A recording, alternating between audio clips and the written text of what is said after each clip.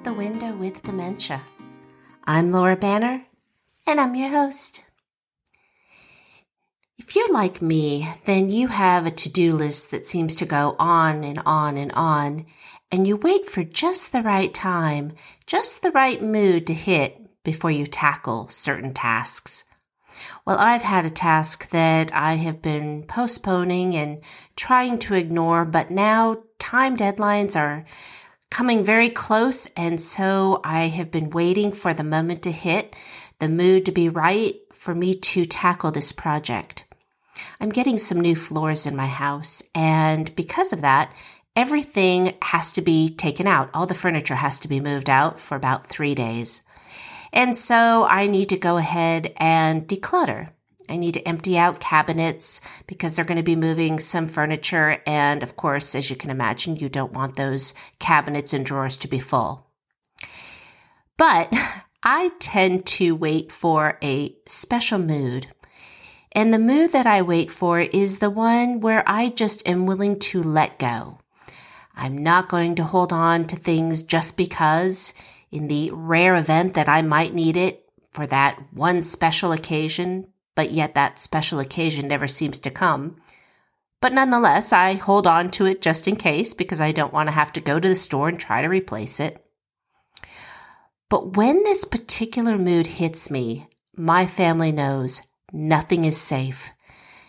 I think my husband gets nervous because he knows if I start to tackle some of his belongings, there's a good chance that some of his favorite items that he finds, near and dear to his heart, might find their way to the Goodwill or even the trash can.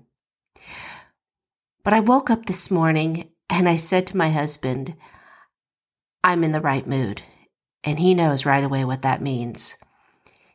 And I spent all day cleaning out, decluttering.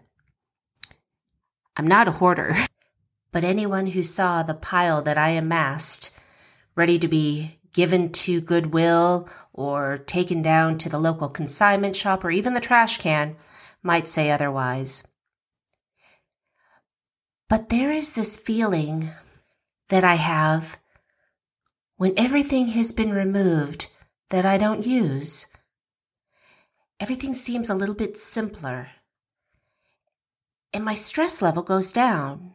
And what's interesting to me is that I was unaware of my stress level until the end of the day when my shoulders dropped and I just felt a sense of peace. So why bring it up during a podcast that's about dementia? Well, I know a lot of you don't have the luxury of just waiting for that moment to hit, that mood to be right, for you to declutter and to organize. But the effect is the same, and so I encourage you, if you have a moment, maybe just tackle one drawer at a time, one room at a time, whatever your time schedule allows. Because the sense of peace that you will have by getting rid of things and opening up space and really only keeping what you need may give you some energy, some peace of mind that you don't have right now. You'll also find that your loved one who has dementia will benefit from that decluttering as well, because the more items around, the more confusing different tasks tend to be for them. Clearing out extra books and magazines, a shelf full of knickknacks, or perhaps a counter that has lots of pictures might be better if you just picked a few of those pictures to leave on the counter. And after you've gone through a magazine, throw it out. Or all those knickknacks, maybe be a little bit more selective with the ones that you leave out. You might be surprised because by decluttering, even if you don't think it's cluttered, if you take a survey and look around and try to use an objective eye, you might find that you have more in the way, more distractions than you're aware of because you've become used to it. Just like I was saying, I didn't realize my level of stress until at the end of the day when I just could reflect on how much more room I had. Your loved one will do the same. They will do better in an environment where there's less. So it's a win-win. Now again, as I mentioned, I know that you probably don't have the luxury of time to wait for that moment to hit.